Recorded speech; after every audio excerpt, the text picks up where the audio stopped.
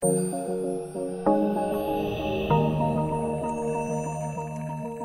to the NPS MedicineWise podcast, helping health professionals stay up to date with the latest news and evidence about medicines and medical tests. Yeah, hi, I'm Steve Morris, CEO of NPS MedicineWise, and welcome to another podcast in our series related to COVID-19 issues. Look, today I'm really pleased to say I'm joined by Associate Professor Chris Freeman, President of the PSA. Welcome, Chris. Thanks, Steve. Thanks for having me. Yeah, no, thanks for joining. Pharmacists have been on the front line of our health services, facing down COVID-19 pandemic. So I'm really interested to explore your thoughts on challenges pharmacists have faced and how services have adapted and evolved over the last few months. And in particular, just to get your understanding, what do you think have been some of the ways pharmacists and pharmacies have had to adapt during this period? Yeah, thanks, Steve. Can I say from the outset, I'm extremely proud of my colleagues in the pharmacy profession, both inside and outside of community pharmacy. They've really stepped up to the challenge of not just COVID, but the previous bushfires before that, and have maintained the continuity of service for many of the consumers using their pharmacies. I think in terms of the way that they've adapted, one of the critical elements was the introduction of the telehealth consultations with GPs, and one of the flow down effects was how prescriptions were then communicated to patients and then to obviously the pharmacies. And we had the advent of digital image prescriptions, which caused a lot of, anxiety in the profession on how to manage that. And of course, each state and territory, based on their legislations, had implemented it slightly differently. So that was a real challenge for the profession. But I think we've gotten through the hump of that, and obviously there's the move to electronic prescribing in the future. I think there was some challenges for pharmacies around how they rostered their staff, so making sure that they, if they had a capacity, had split teams to ensure that if, unfortunately, one of them did contract COVID-19 virus, that they were still able to operate. Many of them changed their physical layouts so that we reduced the number of people, say, in the pharmacy space at any one given time, maintaining that physical distancing measures.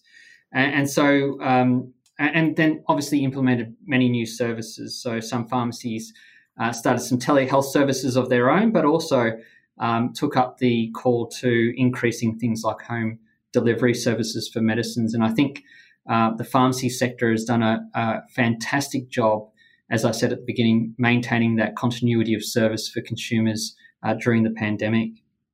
Yeah, look, thanks, Kristen. You've rightly highlighted, the fantastic job pharmacists have done in stepping up to the challenge. But of all the challenges, I suppose, you referred to, what do you think has been the biggest single challenge? Are you able to kind of just name the biggest challenge of all in this process? Yeah, I probably can't give you just one, Steve, maybe a couple. I think early on, some of the inconsistent messaging around PPE and access to PPE for pharmacy staff was a challenge, and we sort of worked our way through that, although there was a continued shortage of PPE for a period of time. I think one of the biggest challenges, and has been a challenge prior to the COVID-19 pandemic, but was emphasised during it, was the differences in state and territory legislations as it relates to medicines. And so when we had changes, say, to digital image prescribing, changes to restrictions on supply of medicines, we had to then navigate each state and territory differently, as well as then also trying to coordinate it at a federal level. So that was a huge challenge from a policy point of view. And then from an implementation on the ground point of view, making sure that pharmacists understood what their requirements, both legally and professionally, were to their patients based on where they were practicing. I think thirdly, one of the biggest challenges, and I think everyone appreciates this, was the shortages of medicines that were occurring. And they were for everyday items such as paracetamol and ibuprofen for children, but also some medicines that were heralded as a novel treatment or prevention for a COVID-19 infection, such as hydroxychloroquine, where we saw a dramatic increase of prescriptions in a short period of time, which created access issues for people using those sorts of medicines for other medical conditions. Yeah, look, Chris, and often positive things can come out of difficult situations. What do you think are the positive things that come out the pandemic period in terms of pharmacists' role that you'd hope will be sustained going forward? Yeah, I think one of so there are silver linings, I think, to this situation. Not that there are many, but there are some, and I think the acceleration and moving towards electronic prescribing will be of benefit in the long run, so that consumers will be able to access their medicines through electronic prescriptions moving forward, and that work has obviously accelerated during the COVID-19 pandemic. I think the other positive things that have come out is it's exemplified the real positive work that community pharmacy has done in the community in providing essential services, and I think that has come to the forefront as well, working with other health practitioners to make sure that there is that continuity of medicine supply and healthcare more broadly. And I think the other positive thing was acknowledgement that legislation at a state and territory level continues to be problematic, and we need to now focus on making sure that there is better harmonisation, so that when there is acute health policy change occurring in response to a pandemic like COVID, that we can implement these things quickly and easily. Yeah, thanks, Chris. And look, do you think the pandemic has changed pharmacists' relationship with other stakeholders in the health system?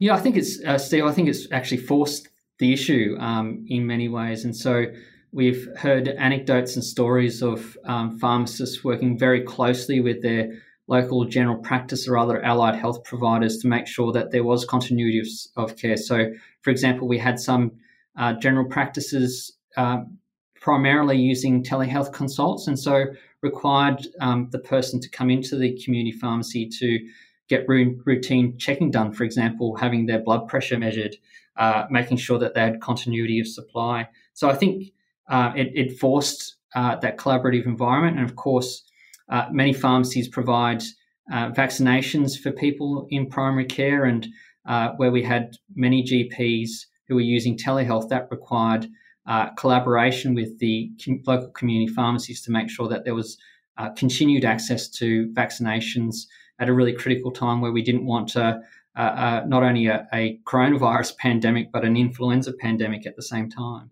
Just to change tack a little bit, so at the beginning, obviously, pharmacists have been the front line of COVID-19 providing services.